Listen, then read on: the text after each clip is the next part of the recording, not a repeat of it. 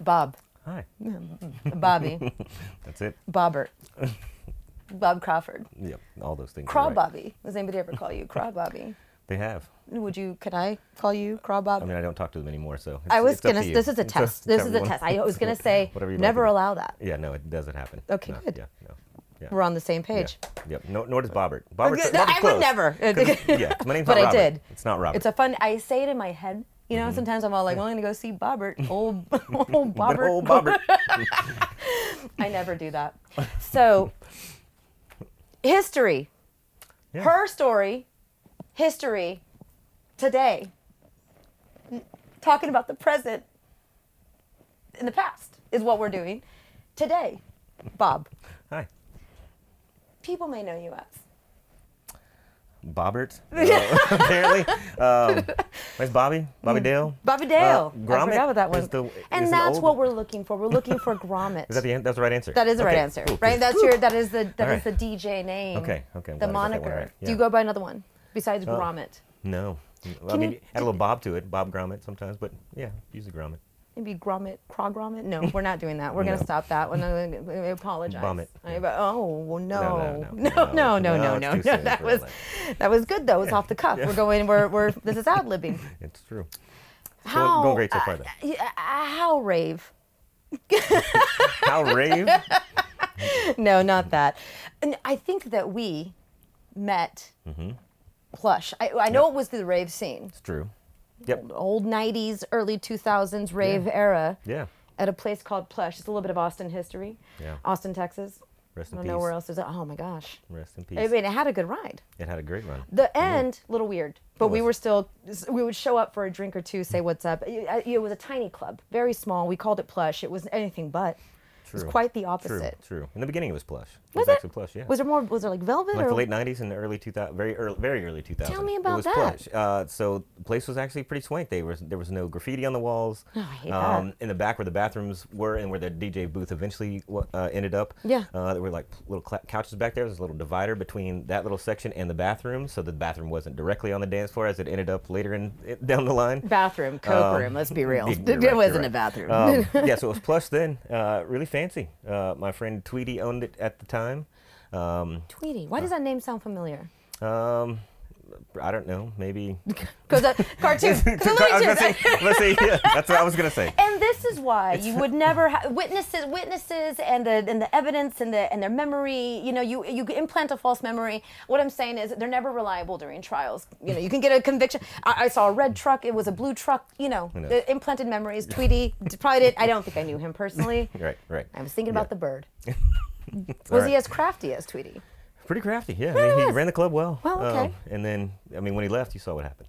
Graffiti on the walls, riffraff in the spot. I mean, the floors, they were sticky, and they probably are still sticky to this day. I imagine that they put a new floor over it, still sticky. I would assume so. I think they had those floors imported from like some sort of stick factory. More or like a shitty theater, movie theater, like those floors. So I think they had those imported. A saltwater taffy factory. Exactly. The floor is actually made out of taffy. If you didn't notice, they lacquered over the top. But yeah. So we're talking about, you know, the early, mid Austin rave scene, because there was an earlier version, which was great. Yeah. As it would be in the 90s, as people want to be in the 90s now. The kids, they love the 90s, they love the Y2Ks. That's where the plush was. They do. And you were there. I was there. How did you get in there? Man. So I think the first time I went to Plush, I worked at Alien Records, which we can talk about that more later. Put a pin in that. Herb was the owner of Plush. He and Tweety were really tight friends. Herb played there and brought me in there to Herb hang out. Alpert. Herb Agapitis. Okay. Well, close. Oh, wow. Another A. Say the name again. Herb Agapitis. What kind of name is that? Greek. Sounds Greek. Yeah. I think Did he make a good tzatziki? That's racist. I don't know. Is that racist? I mean, they should. Know. Ask me if I make a good salsa. Cut that one out. We're gonna cut that one out. Production. Fix and post. Yeah. So Herb brought me in. He was playing there regularly, and went and saw him, and it was great. The place was cool. And then the way I got in there playing, my friend Chris Parson and Ryan King started up a drum and bass night there. early 2000. Like this is fresh in 2000. We managed somehow to get through the Y2K. I know it's treacherous for everybody to navigate through all that, but we made it, and they started a night at Plush, all drum and bass, and I joined in soon after. And then, man, that night ran from 2000 until Plush closed in 2020. Well, the night closed in 2020, like as pandemic started. So 20 years of drum and bass. We ran with the night till about 2006. And then these other kids took it over for a few years, and then another group came and took it over. But it ran for 20 years, which is 20 pretty years. impressive. Yeah, yeah. So somebody's born at some point, right? There's somebody's a kid pops out 20. They live their life. They're living parallel with Plush. They don't know that. And meanwile, not at all. You split screen. We're living our lives. We're doing Plush as a kid growing up. He's having his first dance. He's having his graduation. He's maybe having a baby. Yeah, who knows? He's an adult at this point. Yeah. And Plush is still happening. Yeah. Amongst the world. There was a guy who was a regular who came there in the early days, and then when we moved to like the dubstep night, he would bring his son or his daughter rather to the dubstep night. So we're like, oh, great! Now I'm seeing multiple generations. Wow, here. wow, Yeah. wow. Yeah. That's a slice of Americana. Huh? So Plush. Yep. The Sticky Floors. We're in there. We're doing stuff. It was mostly. Cut that one out. It's mostly an electronical music club. However, some nights, maybe a Mondays you'd find something different. Yeah, Our friend Brian like dogs. Yeah. Like dogs. Like dogs. That's how they played. Like dogs. They would die like dogs. But they persevered. They did. Yeah. They were very good. I remember the first great. time I saw them, I said, "This is a very good band. I've missed so much of them, and I regret that." Took some photos. Yeah. They're now forever on the internet. Like dogs. Monday nights is what they would do. Every other night, electronic music, right? Yep. Every other night. Yeah, we had so our drum and bass night was Tuesdays, and it ran Tuesdays forever. Then we had our dubstep night, which was Wednesday for a while. Then we moved to Friday. Merrick Brown had a Wednesday night. Like there was Tuesday, Wednesday, Thursday, Friday, Saturday. Like something was there and something was popping off. But it was nice because it was all different genres within electronic music, so it was good. What was the name of the Tuesday night? Our Tuesday night was called Mental Note. And then I like that. Then I think Everyday Junglist took it over in 06-ish. And then it changed to Sonar DMB like in 2012. I remember these flyers. Yeah, I do. Yeah. So that was I think the three names of the night. But yeah, ours was Mental Note, which I thought was. I like that clever, one. That's a good one. I think that's really good. Right. Yeah, We can use it again. Yeah, I think Parson came up with that name. So yeah, it was good. Oh, Solid. Chris, who Chris Parson. We want to get it with the name, right? It was a very good name. This is Chris Parson. Yeah, but then flip just it around. put the P over there. Yeah, and then Flip the P over. With yes, the A over. Yes. Chris You just kind of Parson. rearrange it. It wasn't an anagram, no. although I do love an anagram. Who doesn't? My name turns into nothing in an anagram. Yeah. I don't know if you've done yours. Um, Have you? We should actually. Yeah, Can somebody look up the anagram of Bobby's name? Bobby Crawford. Bobby Dale. Plush. Yep. We're there. Beware. Picture it in your mind. Picture the smells. Picture the garbage can in the back with the big speakers. Yep. Electronic music. Now, you slide in, right? But before then, let's talk about before then. First experiment, first experience with electronic music. Man, I was like, so I lived in Odessa. I grew up in Odessa, Texas, in the country. And luckily I had a couple of friends who were older. They were into really good music. So my introduction was like, early FSOL, but my first thing that I remember vividly was Moby. I feel like Moby's everybody's first like electronic experience. Yeah, it's true. And I just saw him recently with these. Like, have you seen his tattoos? I have not. What do they say? Animal rights, I believe. Like in the big ass bold letters down the sleeves. We get it. And he said "vegan for life." Like all on his right, neck. that's yeah, all. like, I mean, there's a whole decision he had to make for it's that. True. There's, it's true. I don't even think there was a list. He's like, well, I can get one of these. Like, I'm not. He went straight in for that. No, he dove right in. You know and what? It's big block letters. It's your and life. So it's And very obvious. go ahead. But yeah, so one of my friends, Wayne Garrett, turned me on to Moby and a few other. I worked in the mall, and so like these older cats that worked at the record store right down the way would turn me on to good things. But Moby, and specifically what got me in drum and bass, it's not even drum and bass, but this song called 1000, which is a Moby song, and it just like started at like 50 BPM, and it would just like keep driving and driving until it got like to 1,000 BPM. That's why it's called 1000. It was just like, and then it would drop back down and start over. And like listening to it now, I mean, it's good for a listen, but it's not like something you're jamming in the car and like, yeah, this is great. But right. It got me like this really intense, like fast music. But outside of that, like I was a big industrial head. I had my friend Donnie Sosa, was a huge industrial head. Got me into like, Ministry and Front 242 and Revolting Cocks and Coil, which is one of my favorite groups of all time. So it's just a little bit of all that, man, like that. So that's why I kind of, veered towards the heavier side of drum and bass, and like got into drum and bass because like I was big industrial and like I get that, metalhead, but also liked hip hop too. So it was like perfect bridge. You got like the halftime hip hop with the drum and bass. So strongly agree. It just like all for floated. me. Born Slippy Underworld. It's a great one. Which is it's a breakbeat, right? Yeah. Like yes, it goes. I think it begins a little bit more I wouldn't say trancey. I don't like trance. No offense. If you're into it, I hate it. But it's more atmospheric, and then it gets into like a bit of a break. I love breakbeats. Yep. And when I sometimes think about all the things that I like now, and I'm like, they are rooted in things that I liked when I was a kid. Like I like breakbeats. I like the hip hops. Yep. Never really got too much into the jungle and drum and bass. Can appreciate it, but I do remember Phantom 45, Think Twice, great cassette tape, great album. Yeah. So many hip hop samples. Sure. And it's just these things that kind of tie us and draw us back. Yep. Love the industrial. I love techno. And the only kind of techno I like, no synths. I'm not into synths in the techno.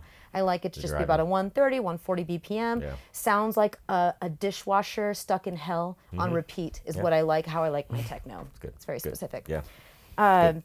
So Phantom 45. Quick story about Phantom 45. Yes, please. I would. We're not here for me. We're here for this. We're the stories. There's a strip club like a mile from here called Perfect 10, and they have like this little back room. And there was a show that was booked there. It was Phantom 45.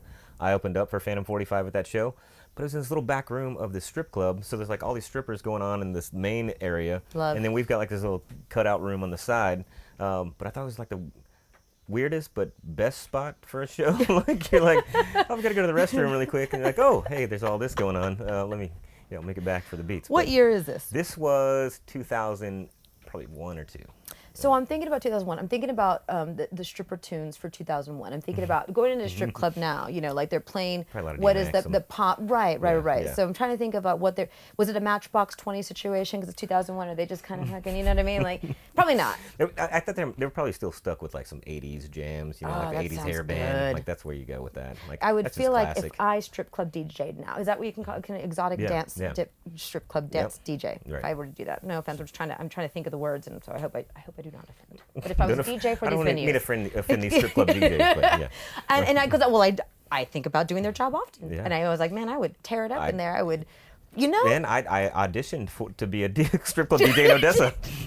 So I lived in Denton for a while. I moved back to Odessa for a bit. And when I moved back to Odessa, there was like an ad in the paper for a strip club DJ. I was like, hell yeah, I can go in there and just like play records. So I went in there, I auditioned. They're like, well, yeah, just let us know when you're ready. I was like, do I just mix records or what do we do? And they're like, oh, no, you don't do that here. Like, you just play the songs they want you to play and you got to talk. And I was like, at that point, I didn't have my stripper voice, but now I've honed it over the years. And can we hear, let's see. Say apple seed to the stage. How about we do this? Okay. Hey, fellas, step into the second stage, second time, twice as nice. It's Felicity.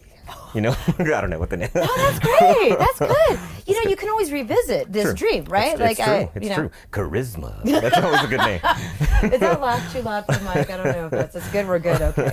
Just want to check in. It's our first. This is our first interview. Oh, yeah. A lot of things we had to figure out, So I am a cackler. I throw my head back. I laugh. Some say I guffaw. And so, I don't want to into the mic and make it a little bit. So, again, excuse me if I bust the eardrums there. We're still figuring things out. Drum and bass. Mm-hmm. Bobby. Yeah. Bob. Yeah. Moby is your first experience, right? Right. Get in there, right? Yeah. Industrial. Love the industrial. Like a hit. You couldn't Ministry. How do you feel about Ministry? I'm a huge Ministry fan. Gosh. And Ministry is an Austin thing. Al Jorgensen's from Austin. Volting Cox, who Al Jorgensen's also in, all Austin. Yeah. I did not know. Yeah. I didn't a lot of know good stuff in Cox right here. Okay. Yeah, Al Jorgensen. Good to know. Yeah. I did know about Al Jorgensen, but it was way after I was really into, it was like probably about the 8th grades. And then when I became an adult and I moved here, they're like, the Ministry, I had no idea. I was down the road. I was in San Antonio. Great, yeah. And then I love this piece of Austin history right there also. Good. Gibby Haynes, Butthole Gibby Surfers. Haynes. Everybody has a Gibby Haynes story. I do, and of course I do. I've got a couple. So when Gibby Haynes used to have a radio show here in Austin, and he would take acid on the radio, and just like spout off all this random shit, like have his music playing. I'm a huge Butthole Surfers fan. My friend would record tapes and send them to me in Odessa. So I was a big Gibby Haynes, big Butthole Surfers fan. I moved here to Austin. I've mentioned working at the record store. Herb, who I mentioned, and Gibby were old buddies. Oh. So when I first started working at the record store, which was in '99, one day just Gibby shows up in the record store to shop, as he did regularly throughout the time I worked there. So I meet him, and Toya Koi actually took a photo of us. I was so stoked to meet him and like super starstruck. Like, it never really happens, but I was just like so excited. Totally. And he's like 6'7". I'm like 5'9". I'm just like, I'm so excited. He's like, well, let me put my arm around you, like we like each other.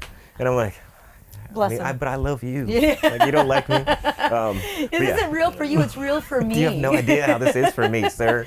Yeah, it was great. But yeah, I mean, seeing Gibby on the reg and like actually talking to him when he came to the store. Yeah, great. So do you have a Gibby Haynes story? Surely everyone has a Gibby Haynes story. Let's do it from the top. Let's do that one. Okay. So do you have a Gibby Haynes story? I have a Gibby Haynes story. Much like almost every resident in Austin, I have a Gibby Haynes. So Riverside, picture it, 2000. Actually, 1999, because that was when I did my first stint in Austin as a homeless raver kid, just in the streets trying to figure herself out. Still trying to figure myself out.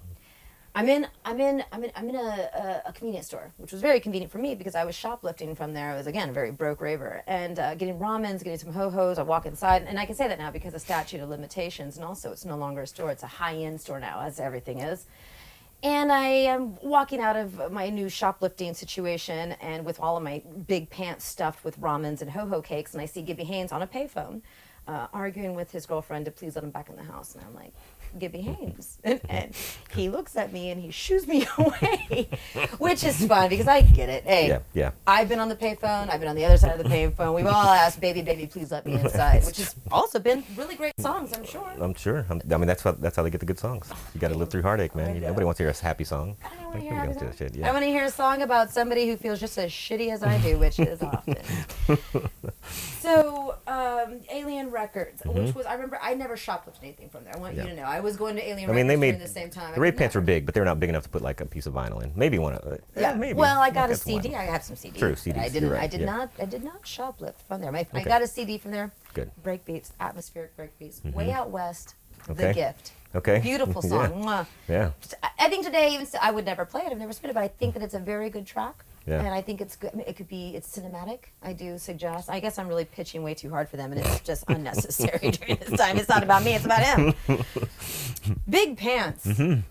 They were big back then. What was the biggest you ever went? I only had one pair of big pants, and that was before I moved to Austin. I got them post Denton while I was in Odessa, because Odessa was just like, I went from Denton back to Odessa, and Odessa didn't change from the time I was in junior high until now. Like, it's getting better now, but well behind the times. Like, I was about to say a really out of taste joke, but I'm not going to throw that one out there. Exactly.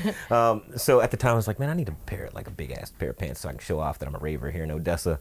And I got like these, I don't know, like they're fucking 40-inch, probably. I don't know, maybe more than that, like 99s. I feel like there was like a thing at some point. They definitely dragged, but I only had one pair, and then the rest of them were just like those old school skater pants that were just like big all the way down, like a big stovepipe, and never washed them. That was one thing Christina used to always get on me. She's like, "You never wash your clothes." I'm like, "Man, they look great when they're not washed." I wash my body. I put on the dirty clothes. Hindsight, they're not good looking. Yeah, I look like I work in a machine shop. But yeah, so I had these big ass pants. They had like a big pocket right here, so I could stuff all sorts of shit in there. Oh yes. You know, which was not very comfortable when you walked. But I mean, I could put like at that point, I could put like a laptop in there, I'm sure, and like iMac, who knows what.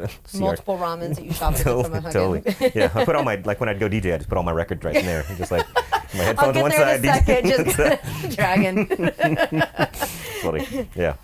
But being in Odessa, like I left Denton. There's nowhere to DJ in Odessa. My friends owned this gay bar that we used to go to when we were in high school. Like they would let us in, we'd go there and party. They would have, Odessa had one gay bar between Odessa and Midland, and you had everybody in there. Like everybody. It was great. It was a melting pot of everybody, and then like all these young ravers. And so they would play like cumbia for a few tunes. They'd play like Pet Shop Boys for a few tunes, and they'd play like some Josh Wink and some like Armand Van Helden and all that shit. So we'd all just switch out on the dance floor. Like they would do their thing, we'd do our thing. But then we would mix. Like when there was a cumbia on, like we're all from West Texas, we're like, hey, everybody's doing the cumbia. It doesn't matter what you're wearing or what you're there to do. So this bar that I went to when I was a kid, when I moved back to Odessa, I ended up on Tuesday night, funny enough, I asked them if I could play there because no one was there. They had like two old regulars at the bar who would sit at the bar, and then like this big club with a big sound system. So I would just bring my records in there and play to an empty room. And at that point, I didn't have a car, so I rode my bicycle, with a duffel bag full of my fucking records and trying to like balance a bike when you got like 50, That's 60 hard, pounds of right, records over here. It's like going back and forth. And then after you drink all night playing records for 5 hours, then trying to ride back home in the dark, which is great. But yeah, it was nice to have a place to play. But yeah, like literally 3 friends that would come see me. One of those was Christina's, my wife's brother, and that's how we met. My wife and I met at the gay bar. It was called The Mining Company. Later it was called Fictions. I love both those. Yeah, Mining Company was the spot. Right. I feel like that's for being in Texas. You kind of be like, no, nothing gay going on here. It's the fucking it's a mine. We're just like, we love oil too. There's no miners here. Yeah. Yes. Back to Alien Records. Yeah. You see Gibby Haynes in there. Who else? Well, tell me what that was like. What was an average day at Alien Records in 1998? Man, so I took it. So I became the drum and bass buyer. Lord Vishnu was my dude. So Vishnu was working there when I moved to Austin. Vish was working there. He was a drum and bass buyer. He was about to move back to Houston, and so I became good friends with him. And he's like, "Why don't you take this over?" And so I became like the drum and bass guy. So I would order all the shit every week, had all the fresh tunes. Anytime they sent all the orders in, like they would send a stack of promos, and so I was just took all the promos. Like I was a promo guy. But being there, like just being in that shop all the time, like they were on 15th Street originally. I didn't start working there. I shopped there when it was on 15th, but we moved to 5th Street over by like Waterloo. And that's when I worked there. And it was just, man, magical times. Like that was the best time. Like, every DJ who was touring would come in there. Like we sold all the tickets to all the shows. So people would come in there. We'd have, like little parties and have turntables set up. But just like being in that energy and that vibe all the time and, just being able to help people curate their sound. Like, what are you listening to? What are you into? And like, drum and bass was still like in its infancy, in early 2000, especially in Austin. It was so nice to be able to turn people onto tunes, and I got really great at like, like, hey, do you know that song that goes, like, oh yeah, this guy, there you go, that's the one, yeah. But man, those were great times. It was amazing to work there, and still have, still do my Tuesday night thing at Plush, and just, man, it was great. But I also had like a real job at the same time. Like I worked at a call center, but also worked at Apple. The entire time I was working there. Yeah. Like I would work I'd work on the weekends, work Thursdays. Thursdays were insane. So I would work my regular job on Wednesday. On some Wednesdays for like a few months, I would drive straight after my job to Houston to DJ in Houston, play till 2 a.m., drive back. Go to my regular job at 8 a.m. that morning, and then go to Alien to work on Thursday afternoon. Like, so I would have like a 13, 14-hour day after like being up all night playing, driving back, 2 hours of sleep. Man, those days when you were young and you had all that energy, like you didn't give a shit about passion. sleep. We were doing this for the passion. You could do that, right? It just makes me tired. Actually, when I said all those words, it made me really sleepy. Just thinking about that. I sometimes still try to. I'm like, I got like 3 events I got to go to, and I got to do work, and I still think I can. And then like come like 8 p.m. I'm like, not gonna do any of that. We're gonna watch Sopranos again tonight. Not happening. Yeah. So we got the big pants. We got the Alien Records. Yep. You're in there. You're taking your promo copies. We have no internet. Totally. The people got to send them to you. They got to know about the store to send them to you. Yeah. For you to check out people would call you on the phone. This was like pre-internet first, or like pre like having your store set up on the internet. So people from all over Texas would call because we were like one of the biggest, and like we always had everything stocked. They would call and be like, "Hey, can you play me some tunes? I have these tunes on. I like these tunes that I want to hear. Can you play them for me?" And I was like. I had a few people that I would do that for, like I'm not gonna sit there and do that shit all day, but because what are you gonna say? Like listen to him on the internet. Vishnu was the one that he would always get me to do that, and like I felt obligated because he got me the gig. Right. He's my homie, and I'm just like, all right, let me play all these tunes. Like here's a little bit. How would you know how much? Right. Here's a little bit. All right, I'm gonna switch it here. Here you go. Here's some more. Okay, yeah, I'll take that one. All right, but man, like what a pain in the ass that was thinking about it now. But man, just working there was so good. It was so good. The energy was always so good. Like lots of folks work there. Like Baby G, who's one of my all-time favorite DJs. Baby G, I met when I lived in Denton. Baby G used to DJ at this place called the Argo back in '96, and it was like a really cool spot. They'd hip hop, and then they would have like dance music on the other days. But met G there, and then came homies. Man, that's one of my. I love that dude so much. But he worked at Alien.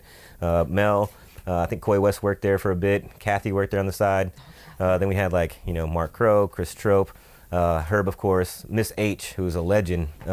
Miss H is an Austin legend. Like Miss H is old school oil cans, rain, like pre-rain, oil cans, boy cellar, all that stuff. H has been here since the beginning.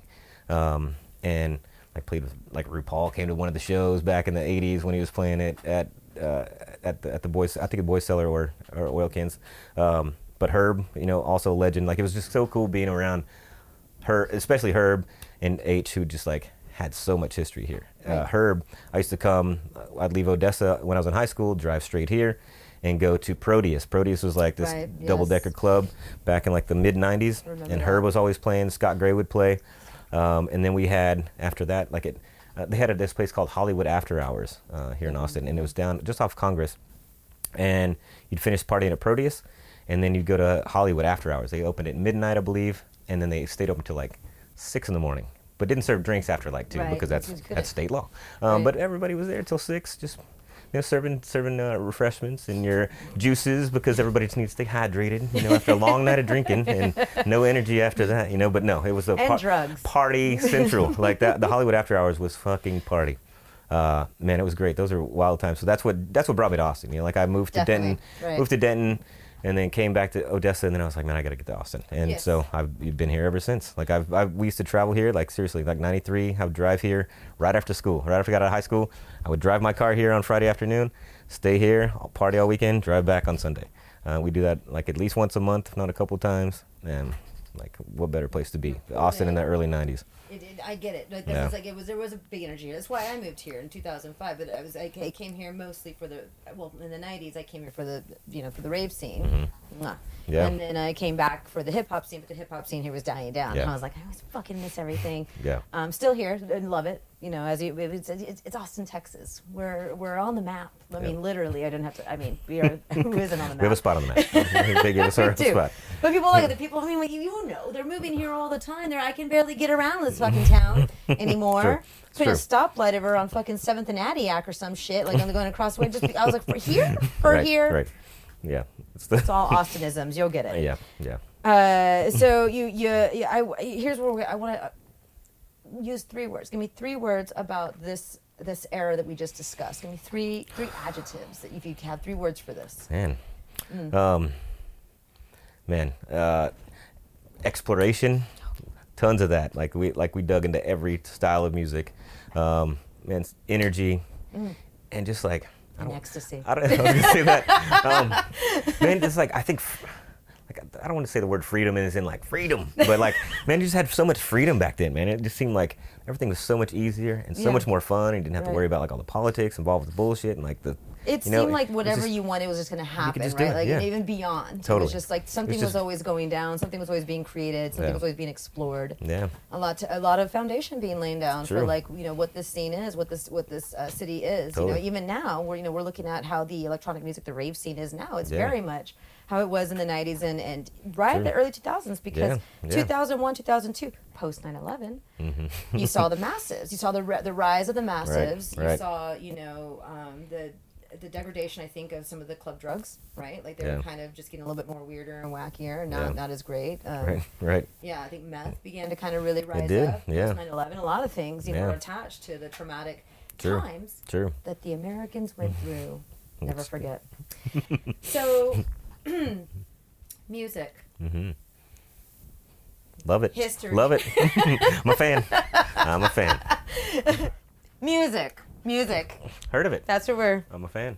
That's what we're doing. We're talking about. That's not about the big pants. It's not about Austin. We're talking about music. But I want to bring them in. I want to. Okay. We're an experience. We're bringing you into it. It's reverse birth. You're birthing. You're coming out. We're putting you back into the womb of time to discuss how you were born. I was born. Beyond your familial. Got it. Okay. Got it. Like reborn. Yes. A rebirth. I mean. Yeah. Okay. I born again. I think they call it born again. I don't know. I think it's a different thing. I don't think we want to do it born again. Unless we want to get a certain kind of audience, which. I mean, it's Texas. As much as I've said tonight, I think that we might get some of the attentions of maybe the West Boroughs. God willing. Maybe. Music. Yeah. Family. Heard of it. You have some of that. I do.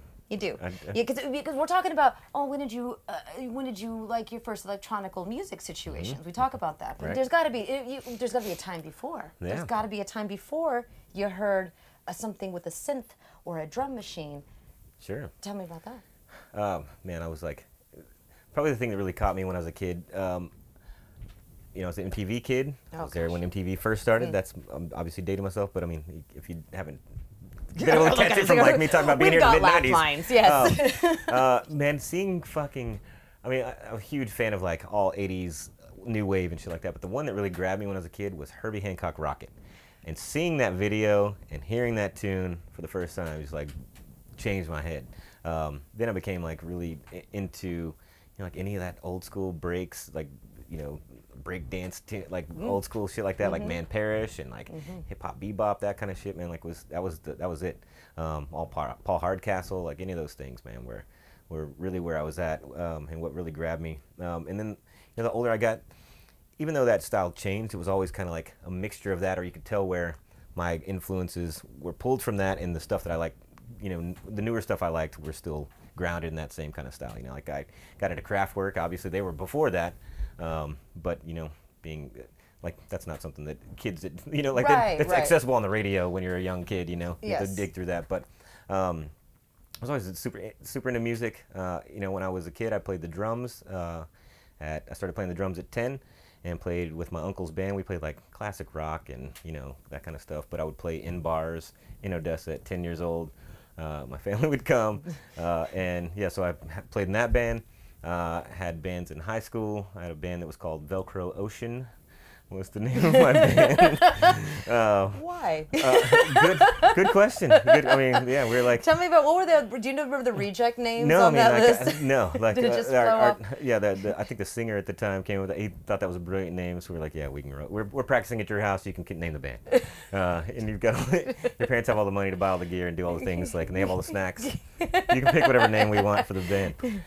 So we, you know, played like whatever grunge shit was back then, and had like. 2 original tunes that were both shit. Yeah, it was bad.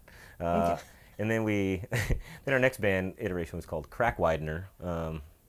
Yeah. Butthole Surfers, Crack Widener. Totally. I see where you're going. Totally. Here. Right. And then we had a band called Noodle Dome after that. I like that one. Yeah, I'd get a sticker of that. That's a good one. But yeah, so you know, I was always in bands and stuff when I was in school.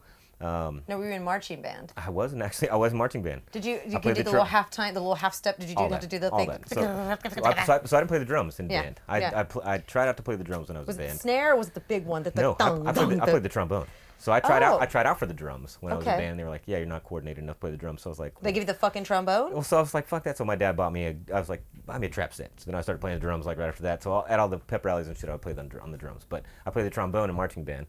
But I also played football, which was an interesting thing because I would play football halftime when everybody else is chilling out in the locker room. I would have to take off my shoulder pads and fucking march with a trombone. And I had to put the shoes on and the hat, but with like football pants and like a sweaty gray shirt, and would march. Yeah, and spell out whatever we had to spell out, you know, and go fight, win or some shit. But yeah, so that's what I did. Yeah, so I was in band all through junior high, and then I switched to choir when I was in high school. And I played in the show choir. I was the drummer of the show choir.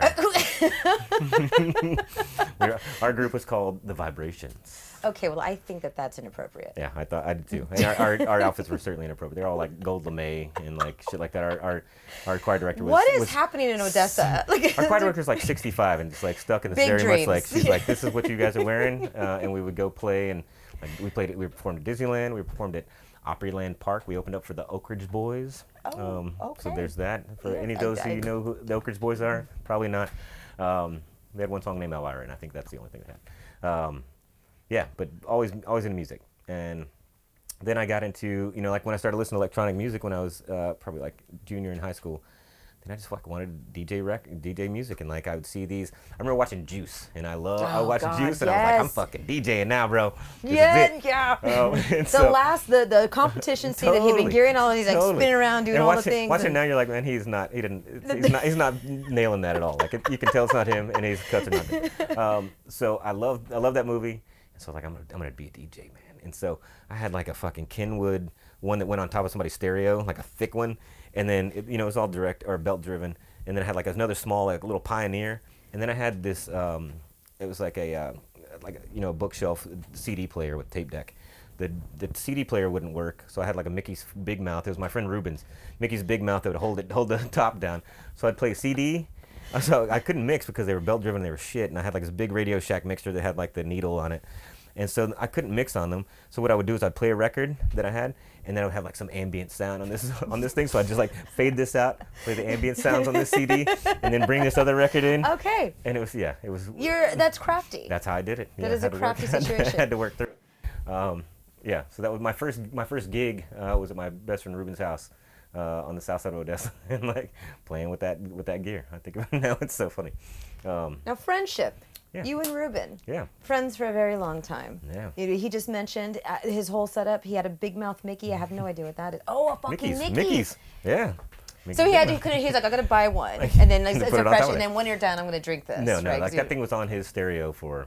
I mean, as long as I knew him. I've known him since 7th grade. It's been on like since 7th grade. Was it full or was it empty? It was full, Oh, so completely, because the just weight never- had to hold it down. The way he's like, I can't touch this. This is part of our Then stuff. one of our friends drank it like our senior year and had been on well. been sitting there in the Texas heat in this room, and That's not a good and situation. it's like a clear bottle anyway. It's like green bottle, you know. Yeah. So like it Yeah. skunked as well. It was rough. Yeah. Watching him drink that was it was a good So scene. Ruben literally held you down.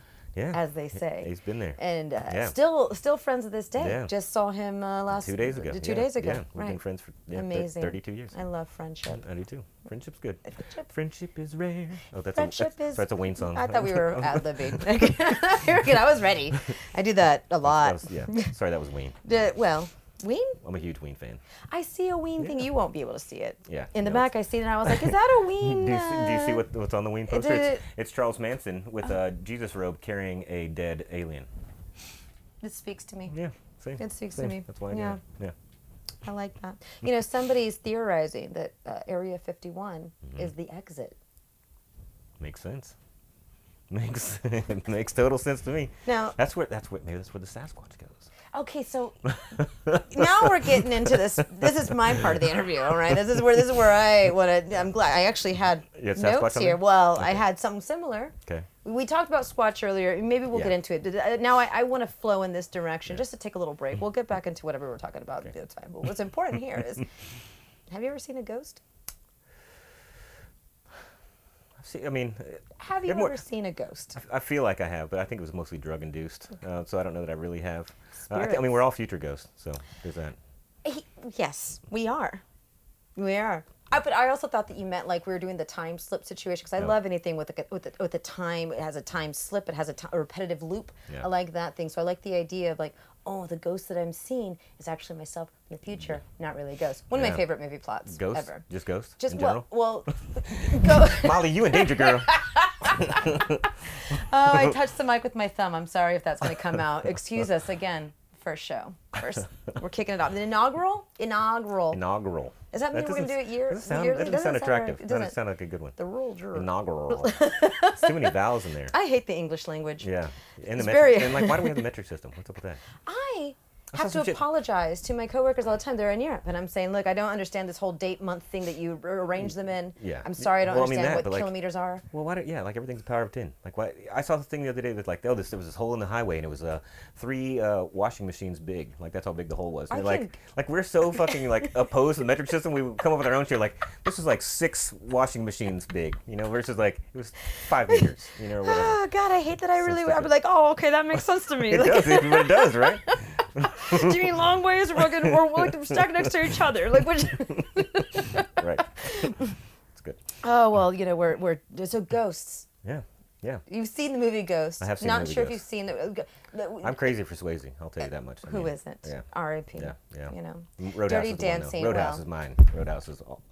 I get that. I get. Well, Dirty Roadhouse Dancing is is the mine, one. and Yeah. I feel it makes sense for us, right? Yeah. The other day I was with some family. My nephew comes in and he's carrying a watermelon, and I say, "You carried a watermelon?" Didn't understand. He's 8.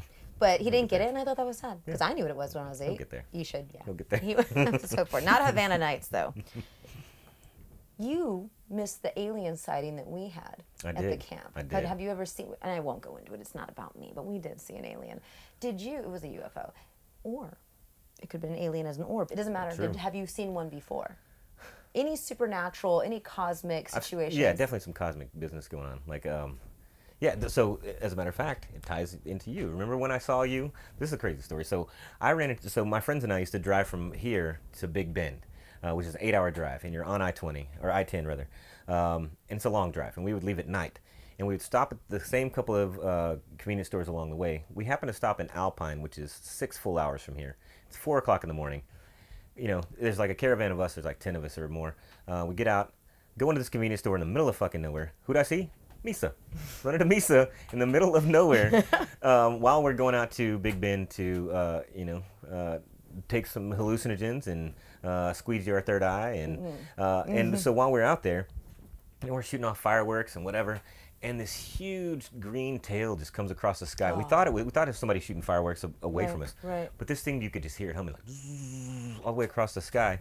There was Fun Fest was going on here in Austin. Danzig was here, and like people talked about seeing this green tail. They saw it from Corpus Christi to West Texas, and we saw this thing like right overhead, right in a prime mental state to see this thing and like embrace it. And it was just like right place, right time. It was amazing, so good. I love I assume there's aliens riding those things. That's just how. Oh man, like a ski-doo, like a sea-doo, just like. Ah! That's how they get it. Some kid just like ripping around on it. But Dad, I'm gonna take out the meteor for a little bit, bro. But yeah, aliens. I would assume I've seen them. I feel like they're among us. I mean, I'm a They Live fan, and they walk among us for sure. Oh, man, yeah. I agree. They're always here. I agree. Yeah. And that's the thing too, is that like I feel as if now I don't want to get into the current shitstorm that is the people that are fucking they're not that well politically or fucking mentally. But back in the day, 9/11 situation, we had our own crazy theories. A lot of us had our own crazy theories, but we never went as far as these people now. You know what? I'm not going to give them any more time, but I'm just saying that they do walk among us. They do. But I'm not going to kill anybody over it. I'm just going to let it be. That's good. Family. Yep. In the band, 10-year-old at a bar, drums. Yeah. What was the name of the band? The Crawford Family Business? Do we even have a band name? It was my uncle's name. His His name was Cecil. Cecil Dale, which Dale's the prominent middle name of my family. Cecil Dale. What was the name of the band? There had to have been a name. I was at 10. I didn't give a shit. I was Why just like, Dale? I mean, I mean, the beauty of that name. I mean, think of it. No, there's fun to write. I think there's like 10 of us in my family. Like my name is Bobby Dale. We got Ricky Dale, Cecil Dale, Andy Dale, Stephen Dale, Truly Dale, Terry Dale, and I think there's a couple more that I'm forgetting. But yeah, Dale.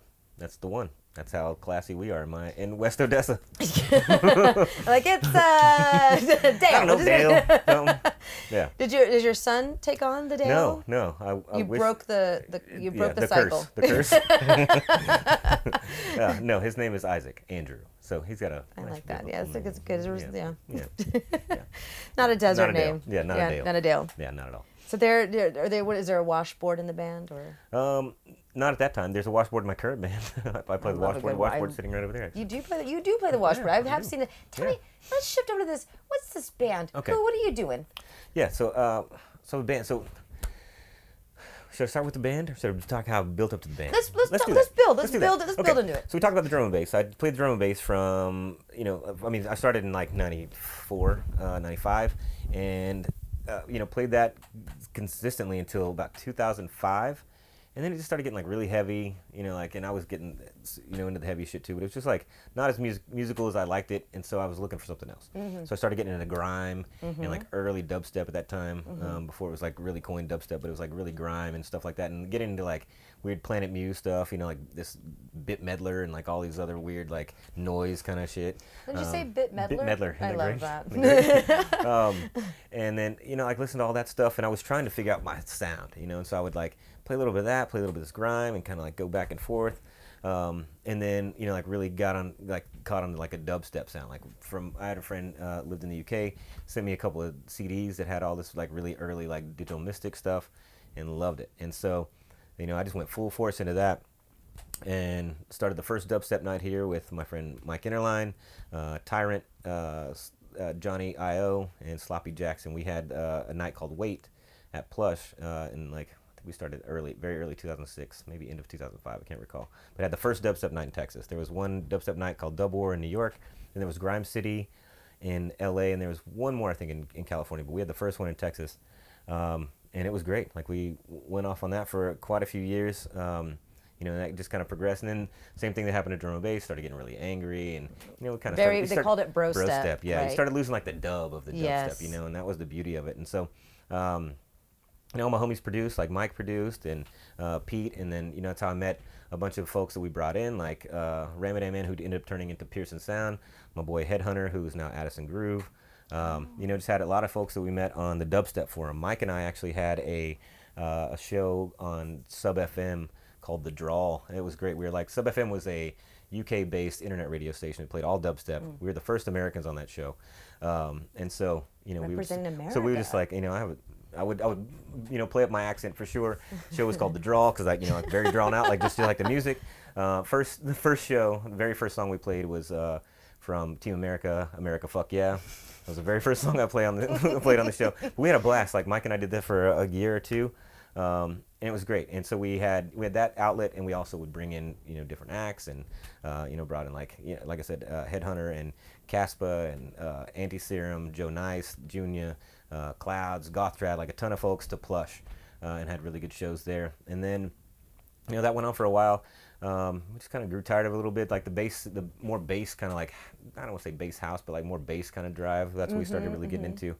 And now you're talking about like a garage, like a two-step. It was kind of two-steppy, but like it was more like bass, kind of like, I don't know, it's like 130 BPM, kind of good like driving bass stuff. Right. So I started getting into that a lot, and started a night at Kingdom that was called Bottom Heavy, and ran that for like a good year and a half. And then man, I just got like, at some point I just got tired of going out and tired of like, I couldn't muster up the energy to like really promote something again. I'd been doing it shit for so long, playing it every week at Plush, sometimes multiple times a week. You talked about the Monday night. They used to have a Monday Night Raw where you go in there and play anything. I would go in there and play random shit on a Monday night sometimes. Then I'd play like on Wednesday. And we had the Friday, and I would play Merrick Brown's night. He had a really beautiful broken beat night that he would do, so I'd hop in there every now and then, just playing a lot.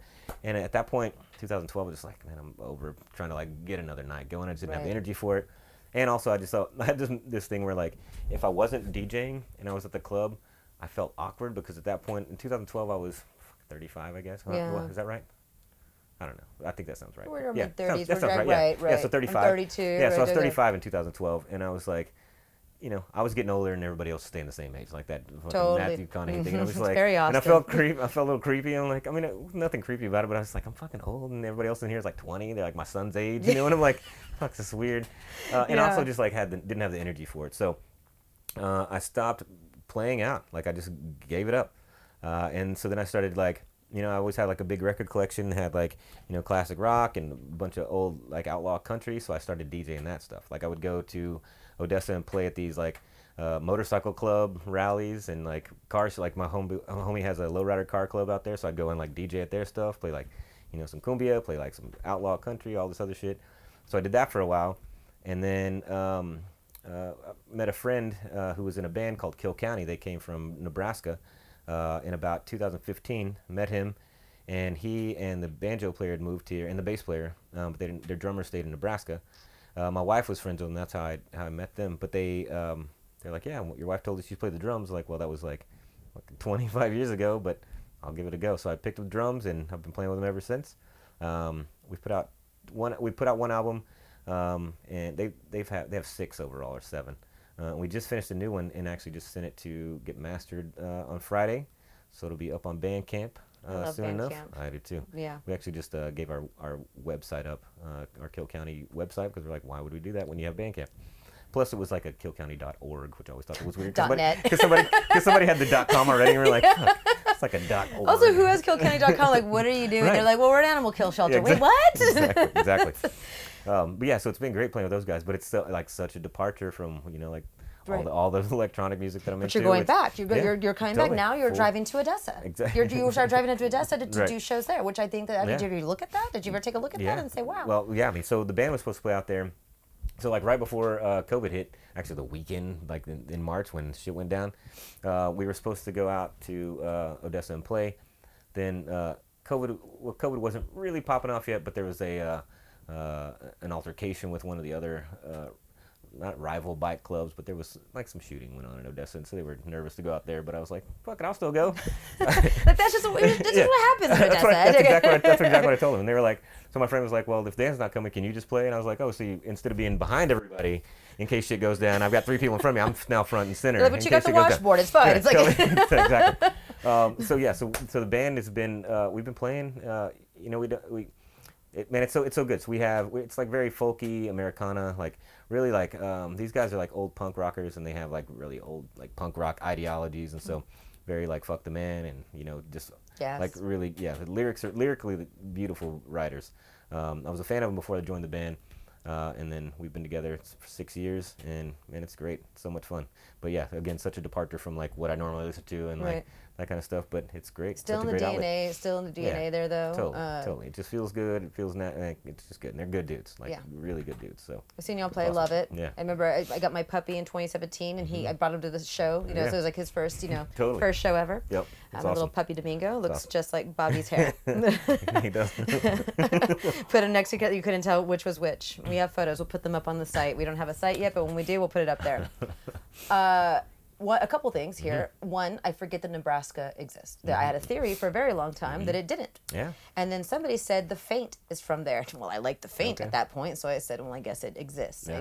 I don't like. I hear a fact, I make up a thing. I don't go any further. I don't dig in usually. Yeah. Well, why would you? I mean, why would you? Who has just the form time? Your own opinions. I form my own opinions from just reading the title of an article. I'm like, this whole country's built on opinions, Right. Like scientists go to school for years and like so learn all this shit only for an asshole to be like, that's bullshit. Yeah, whatever that doesn't you're work. saying. Right. Yeah. I drove to Nebraska. We drove for our bass player at the time was getting married, so the band ended up playing there at like one of their old stomping grounds. I can't remember the name of the place right off, but I'd never played there with them. So we go there and we play. It's called the Zoo Bar is where they played, and they used to always sell this place out. We go there for the wedding, and then the next night we play at the Zoo Bar. Sold out. The place was sold out. It was awesome. We had like a full crowd of people who knew that band. Were like yelling out song titles that I'm like, I don't even know this fucking song. It was so rad. Yeah. Such good energy, man. It was great, like to have, all their old school fans. But yeah, they knew all the songs, and they're like, you guys want to do this one? And I was like, I don't know that fucking song. Like, but I'm the drummer, so is it a swing beat? I don't know. Good thing is I'm the drummer. Like, I don't need to know any chords. I'm just like, is this one? All right, good. We're good. This little feel here. We're good. Yeah, it's nice. Yeah, so it does exist. Yes. And there's lots of corn out there, obviously. That's where our corn. I feel like the corn that they grow is for agriculture. Like I think they feed. It's for feed. I don't know we don't eat that corn. I don't think it's a whole different corn that we eat. That's complicated. I don't know. Maybe I'm making this up. I take it as fact, not opinion. You know what's interesting is that they like. You know, you think about elotes with mayo. Nebraska boys love mayo more than anybody I've ever seen in my life. They are on it. Yeah, that seems like it. Yeah, mayo sandwiches straight up, like nothing else but the mayo. That's a little much. That's a little much. Yeah. But then I feel like in Texas there's people you've met who have ketchup sandwiches. Like I feel like okay, well, I'm maybe not friends with any of them. But I think if it's I like do, an Ohio thing. Not that I ever lived there, but sometimes I meet somebody from Ohio and they always say something that shocks me. A couple things, unfortunately. I do know, and let's see, fans, if you want to corroborate on this, I think that there is a Florida-Ohio connection, which I don't want to disappoint any of our demographic, but Florida's trash, and Ohio kind of is too. And I get it, not your fault. There's a lot of things that happen out there, the economy-wise, but I do notice that people who may be in Florida, end up in Florida, have some sort of beginnings in Ohio, or people who escaping Florida because they're now a felon, go to Ohio. Casey Anthony, case in point, from Ohio, now to Florida. Wow. Okay. I know. I see it. Yes. It's we need to talk about the Ohio to Florida pipeline. Nobody's ready to talk about that. Not ready. It's too soon. Marriage. Now you mentioned marriage. It's like Princess Bride all of a sudden. Marriage. Which I have a Princess Bride tattoo, but it's not about me. Maybe we'll have that up on our Instagram page that we've yet to we don't have one. Yeah. Don't look for it. You can go to mine. It's not about me. It's about marriage. You went out for a wedding. You played the wedding. It was a lovely time. But I want to talk about yours because you've mentioned your wife a couple of times. Big fan, both of us. And Christina. Yep. May I say her name? Yeah. Sure. Christina. Christine. Yeah. You mentioned, she knew the Kill County guys. She introduces you. She's a very extroverted personality. Emphasis on that extra. She met Addison Grove. That's actually a place here. It's a wedding venue here in Austin. Addison Grove. There was something maybe I'll interview him one day and figure out how he came up with this name. But my apologies. I'm an idiot. So she met him. him at first. She's like, actually, no, I met him first. You met him first. But now she's better friends with him than me. I'll let her have that. Right. Yeah, no, he like we brought him in 2007 as one of our very, very first shows at the Parish, and like we just became buds, and like he would come. Like we brought him several times during the dubstep days, and like now when he goes on tour, he comes and stays with us for a week. It's great. He's a good dude. Right, yeah. But yeah, sorry to digress. So well, she, yeah. So she knew Tony. You guys have been apart. You've been together for how long now? A long time. No, 24 years. Yeah, I love that. Years. That could be a whole time. other child. Yeah, or like a sentence on some sort of serious crime. Probably like a murder case in Texas. They're like, you don't get life. I mean, it's just 25 years. It's fine. Don't forget about it by then, dude. It's okay. I was with some friends the other night. We were talking about you, and we usually kind of bring this up in the whole. I'm going to touch you. I don't want to give the ojo, but like we're like, oh, like everybody's having or friends get newly married. And we're like, well, go talk to Bobby and Christina. Go sit with them for a second if you have any questions about how to get on. Yeah. It's a lot. Do you have any advice? Any advice for marriage? Got lots of advice. Man, so I'll tell you a story. When we first got married, we lived over by Highland Mall, when it was still Highland Mall, and not ACC. And there was an old man on our corner, and I always saw him out watering. And I knew he was married, but I never saw his wife. He's hanging out, watering the yard all the time. So I stopped by one day. I'm like, hey, I know you're married. Like, what's the deal? Like, I never see your wife. Is she okay? He's like, oh yeah, she's just in her side doing her own thing. I was like, how long have you been married? He's like 64 years or something crazy. It was an insane number. I was like, oh, okay, my wife and I just got married. What's the secret? He's like, do you ever see her? And I was like, no. He's like, we have our own hobbies. We do our own thing. We have plenty of space. He's like, we spend time together. We also make time for ourselves and make sure that you have enough space for yourself. And like, I don't want to like say that like, the secret of longevity is not seeing your wife and just like doing your own thing. But having your own hobbies is super important. Having an outlet. But also just sharing things with one another and growing together. Like that's the thing is we, music brought us together.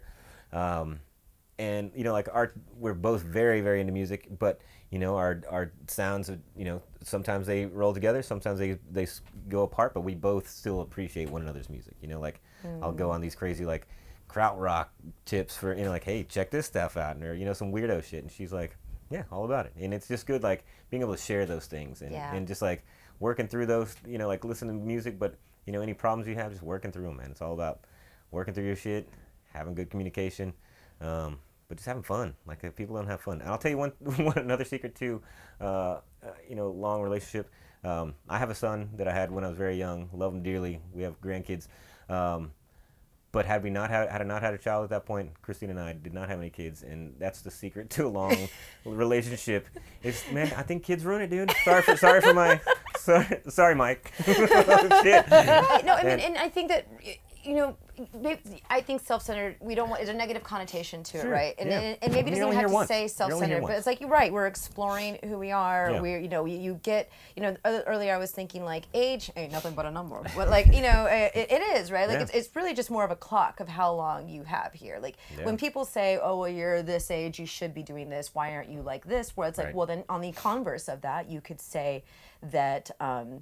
Like, oh, well, if they're 35 and they haven't bought their house yet, then, then anybody who does have a house should be 35, right? Like, it's like, where do you kind of measure, like, what you should be doing? And it's all on somebody's own measurement. Yeah, but, like, whose measurement? Yeah, what's that about? Like, how much fun is that person having who's 35 and, like, sitting on this exact clock where doing all the things they're supposed to be doing? Right. If somebody has the opinion of that, I'm like, well, what else is on your fucking list I need to do? They're like, well, I'm glad you asked because you should also have a zebra farm. And, I do want one. But I don't have one. So does that mean I'm not 35? What does that mean? Yeah. Right? And I'm not 35. Guess. I gouache. Right. And so, I think that, we're still living in these times where, we're raised by boomers. And they're saying, have the babies. You got to have them. And then the government wants you to have the babies. They want you to have the babies. They do. Because they either want to take your baby and sell it in the adoption service, or they just want to like tie you down, so you're now in fear of making sure your child's going to be okay, so you can't take any risks and like explore your juices. No, you got to keep those juices wrapped up. Keep them juices wrapped up, especially now. Yeah. Right. Yeah. We're in a tough time in Texas where you got to keep them juices tight. Keep those juices dry, y'all. Yeah. And throw some sand on it. I don't know. Cut that one out. We're in Texas right now. I'm not a doctor, but sand is the Do not answer. do that. Don't throw some sand in there. Especially not Galveston This is not your sand. playbox. There's a lot of oil in it. Yeah, no, definitely not. Yeah, no.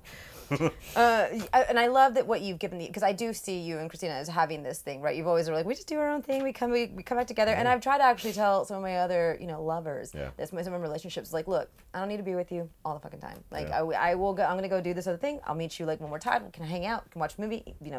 Cuddle up. Yeah. Doesn't seem to work for me. And I don't know. Maybe it's when my voice does this. Maybe that's why I don't want to stick around.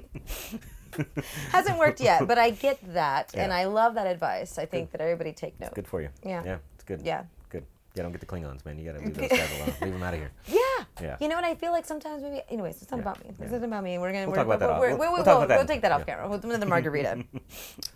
Genres. Okay. You mentioned. You dip off. You have your own things. You say, hey, I found this thing. I want to show you my love, my true love of my life. I want to show you this music. It's krautrock.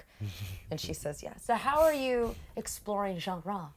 Man, I just dig in. Like, I don't know. Like, I listen to a little bit of everything. Like, I've always listened to a lot of everything, actually.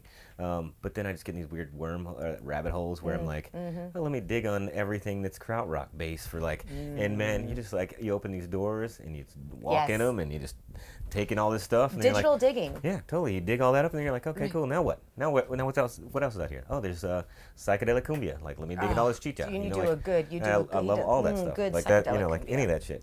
But it's just like finding these little niche that you want to like really explore and then digging in. But electronic music in general is just like, it's so deep. Yeah, it does. Drum and bass, like I've stepped away from it for a long time, but I got back into it. Like literally, like at the start of the pandemic, I bought my first controller ever. I never played. The only thing I ever played on was like CDJs. Like I'm a vinyl guy. Played on CDJs because it was the same kind of thing as a turntable. You had like your CDs and it was like a physical product. Right. Throw it in there and the same kind of shit. Never really played on anything like a controller or had any of my songs on a thumb drive until I played a show a few months ago, and that's the first time I ever had to load songs on a thumb drive and go out there and play, and it was great. It was super interesting. But so I got a controller just at the start of the pandemic and got like back into drum and bass, and man, this stuff is so good. Granted, there's some bad things too. Like that's the one thing about having SoundCloud and people you don't have to have a label to put out your things now, right? So there's no label, quality control, making sure that everything that comes out is good, So there's a lot of bad, but there's so much good music right now, with it, and like I love how everything is just, there's just so many different genres within this bass kind of sound. We've got drum and bass, which is like 180, 175, 180, but then like all this stuff is like from 80 to like 130 to 140. Then you got your 160 stuff. Like man, it's just so good, and there's so much of it. And so it's been interesting, like getting back into it and like really just engulfing myself in these sounds and just seeing what I've missed over the past few years. But it's even hard going back and doing that. I'm like, I just got to keep up with what's current, So it's been interesting, like digging into all these different sounds, and it's been great. Yeah. Like I didn't realize how much I missed it. Yes. Until I got back into the sound and actually played out for the several months ago for the first time in a long time. Like played drum and bass out in public, and it was awesome. So much fun. Yeah. I forget how much I miss that energy. It's so good. And part of that also, like is the digging, right? Because I feel like, we were digging, we were doing vinyl, which is, you're feeling the records, you're flipping through, you're looking at album covers. Right. And then vinyl goes away for a minute, right? It was really hard to even it wasn't really being produced as much as, it's back. I think that it is back now.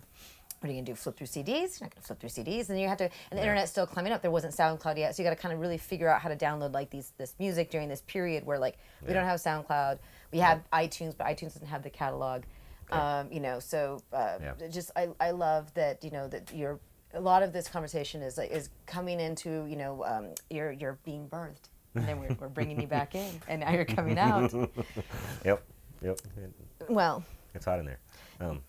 Let me ask this. Okay. Let me leave you with this. You leave us with this. Okay. Any advice for old DJs? Fuck new DJs. You'll figure it out. You get all the advice from old DJs anyways. They're always like, well, now it's just like we've done this last hour. So you're digging in these genres. You're figuring out now. You're doing bass music. You got your controller, and you're like, let me play those things. It's beyond drum and bass now. Now you're incorporating different bass music that you've been finding. This digital digging that we like to call. Yep. And what are you doing now with that? We're post pandemic before we go in. Yeah. Sorry that I called it that. It's really hard to get away from our cute little post pandy. Yeah, I liked that one too. So cute. Post panned Demi Moore is what I heard, which I really was into. Nice. We'll never stop. So, so you get your controller, you're out here, you got your music. You're like, I've got all this stuff. It's interesting though, like, I get all the stuff that I buy on, different sites, like all the music, any halftime and 130, 140 kind of stuff. I still gravitate towards drum and bass, man. Like, I love all that stuff and I still play it, but like, if I have my choice, I'm always gonna play drum and bass. There's so many different like genres within that genre. Like you've got like the liquid stuff, you got like atmospheric, you got like the deep minimal, you got the bangers. I don't ever go with like the like the rave bangers. That's not my thing, but I always gravitate towards that. But I love like all genres, and anything multi-genre is where we're at. Like we have a production company, or we're starting a production called Pressure Point. We have our first show in 2 weeks with Nikki Nair on the 24th at Studio 69, and we'll have Nikki Nair, my old friend Merrick Brown from Chicago, his wife Toya Koya Brown from Chicago as well, and myself playing. And Toy's one of my old friends. She was in Mental Note crew back then. We also had a night at Lava Lounge, played drum and bass. But like Merrick plays a little bit of everything. Nikki plays a lot of everything. So it's gonna be great to have like a multi-genre show, because you don't see those a whole lot. Especially here, we've got like house and techno, right. Or it's just straight drum and bass show, and may have some like dub or whatever before that. But like truly, like I'm gonna play some chill drum and bass. Toy will probably do the same, roll into 160. Merrick plays a little bit of everything from like 120 to 140. Nikki plays everything from like 90 to 160. So it's just going to be truly like a multi-genre throwdown. So I'm super stoked on it. That sounds lovely. And we're going to have them on set. This isn't the set. We don't know where the set's at yet. We're actually in Bobby's office and DJ studio. These are mini records, which he knows where they're at. They're real. It's not just like like a Zoom background. Like a fake library background. It's a cardboard. This isn't props. They all play. They're in order. They are next to his horror movies. Videos, VHSs. Yeah. So the Pressure Point. What is that? The name of the Pressure Point's the name of our crew. So it's me, my wife Christina, my old homie Wes, and his wife. So Wes ran 32 Degrees, which was a big drum and bass warehouse. It was they're called Decibel Warehouse. 32 Degrees was the name of the crew, and that was back in like early 2000s in Dallas, and they were bringing all the heavy hitters back then, and it was great. So he was friends with my boy Catalyst, who I mentioned earlier, that I started DJing with, and Wes and I've been friends ever since. He moved here, I don't know, 15 years ago or so, or maybe even longer now. But he's in it with us, and we're stoked to throw our first show. It's we were hoping that the pandy would be on the way down, but it's certainly not. Anywhere. It's certainly not. So you just gotta be safe and hope for the best. And I mean, the show's gonna be great regardless. Gotta get your boosters. Yeah. Yep. I'm going to try to see if I can get, I had the Pfizer, I want to see if I can get some Moderna, and I'm going to ask him, like, hey, can we mix and match? Like a little cocktail. Right. Yeah. Why not? Why not? I tattooed freckles on my face. I don't care anymore. I'm just out here making on-the-fly, shoot-from-the-hip decisions. I don't care. Why not? Yeah, why not? What's there to care about? It's good. So, what else you got here? we talked about discovery. I want to talk about your hair. Okay. Bobby. All right. We love the hair is iconic. I mean, I'm telling you, we've actually, and we still could. We could make this. When I say we, I mean you. It should be a logo. It should be an icon. It could be, but also it's ever changing. It is ever changing. How do you? I feel as if you change styles as much as you also are interested in your genres, right? You have a wide array of styles. Sure. Yeah. And your genres, like, how do you feel? How do you feel like you're your own piece of art? My hair just like it tells me where it wants to go. Like it just kind of creates. No. I believe it. I get that. I'm sitting as long as you know me. Like as long as there's been so many styles, so many facial hairstyles, so many hairstyles. I mean, I usually last several years I've just had like a big pompadour mullet and long curl mullet. Like I've had the hair down my waist. I've had mohawk. I've had, everything. Like it goes. Yeah, and then facial, full beard, big chops, big ass mustache. Like I've done. You're I do it all. expressing yourself. It's true. I'm a hair farmer for sure. Like I'm a redhead, man. Like it grows, and you're like, what the fuck else am I gonna do? It does, right? I mean, does your son have the same hair situation? Is it? Pretty much, yeah. It's not quite as curly, but he's got a good beard. Yeah. Do all the Dales in your family have curly hair? Are they? They do. Wow. They do. Wow. Yeah. And most of them are balding, so they've got like the curly skullet. And so but it's interesting because they'll wear cowboy hats, so it just looks cool in the back until they're like, howdy, and they're like, oh, fuck, yeah, we're not hanging out with you. Yeah. Yeah, nothing worse than like dancing all night and then at the country club in Odessa, and then take off their hat, and you're like, oh fuck yeah. It's like sweaty, and the strands are kind of flying. It's yeah. like the preacher in fucking Poltergeist. No offense, but I love that. I just love that visual. I love that character. In the holy temple. Let me in your house. Fucking creeper. So good. So good. Hell yeah. Yeah. Well, you know, I think I just have one more question, and I just want to say, you know, advice for the older DJs, the DJs in your era, the people that are DJing that are still my age, past 30, past 40. Yeah. We don't give a fuck about the new DJs. You're gonna get all the advice anyways, because there's always gonna be an older DJ saying, back in my day, don't fuck with so much crossfader. Yeah. Right. Right. Yeah. Yeah. What do you gotta tell them? Who is it? They're still out there. I mean, there's a lot out there, like especially like the artists and stuff I listen to, you know, that are still doing it. That are older than me. You know, like your Ray Keith and like Goldie and Doc Scott and all these cats are still doing it. But you know, like in around here, you know, I think all my heads that are still doing it are just, you know, they do it for the love, man. Like that's all it's about. You know, I never gave a shit about getting paid, but I mean, if you want to book me, you're gonna have to pay. But like I've never really given a shit. Like I just love the music and I want to play it, and you know, I think just play what you love, and who cares? You know, like when I switched from drum and bass to dubstep, I got so much shit from all the drum and bass heads, because I was like the drum and bass guy, the drum and bass buyer at the store, and I got so much shit for switching this genre. They're just like, you're selling out, blah, blah, blah. And then what happened? They like all rolled into it too. Just, man, stay true to whatever you think. Like, just, you know, just because you're genre specific, like, fuck it. Like, you shouldn't be genre specific. And like, it's part of your sharing, right? You're like, hey, I found this, I like it. It's not about you. It's not about you. It's bigger than you. Yeah. We were at a show not too long ago, and I'll wrap this up pretty quick. There was a guy just playing like bangers and shit. Like, he was an opener. And this girl I was with, Wes's wife, as a matter of fact, she was like, I bet I feel so bad for him because nobody's in there dancing. I'm like, well, the reason nobody's dancing is because he's fucking blasting you with like primetime tunes at 10 o'clock, and everybody just wants to like ease into it. Right. I was like, the only person he has to blame is himself. Like, you got to realize that, like, read the room. maybe what I'm playing isn't working. Yeah. You know, let's change this up. But I think, you know, just stick with what you love, man, and don't fucking get stuck in these ruts of like playing the hits, man. Like, play some weirdo shit. Throw some weirdo shit in there. If it doesn't work, you got your backup, so you can bring them back in. But like, fucking go for it, man. Who cares? Yeah, you don't gotta tie yourself into this. You can pull it out. You can you can course correct at any moment, weird, just man. like you can in life. Get weird. Nice, like that. Well, Bobby Dell. Yep, that's me. Beats and buddies. I love it. Buddies and beats. Buddies and beats. Beats and buds. First episode. In the books. You know, in the books. Nice. I hope for many more. Indeed. Thank you. Of course. Thank for you. being born. Thank you for. Thank you for talking about my rebirth. I love that. Yeah. Thanks for coming out and then going back in and then coming out again. You know? Yeah, I'm talking to you afterbirth. That's what we should name the podcast. It's Afterbirth. Production. Cool. All right. Well, we love you. I love you. We love you. Bye. We love. Bye.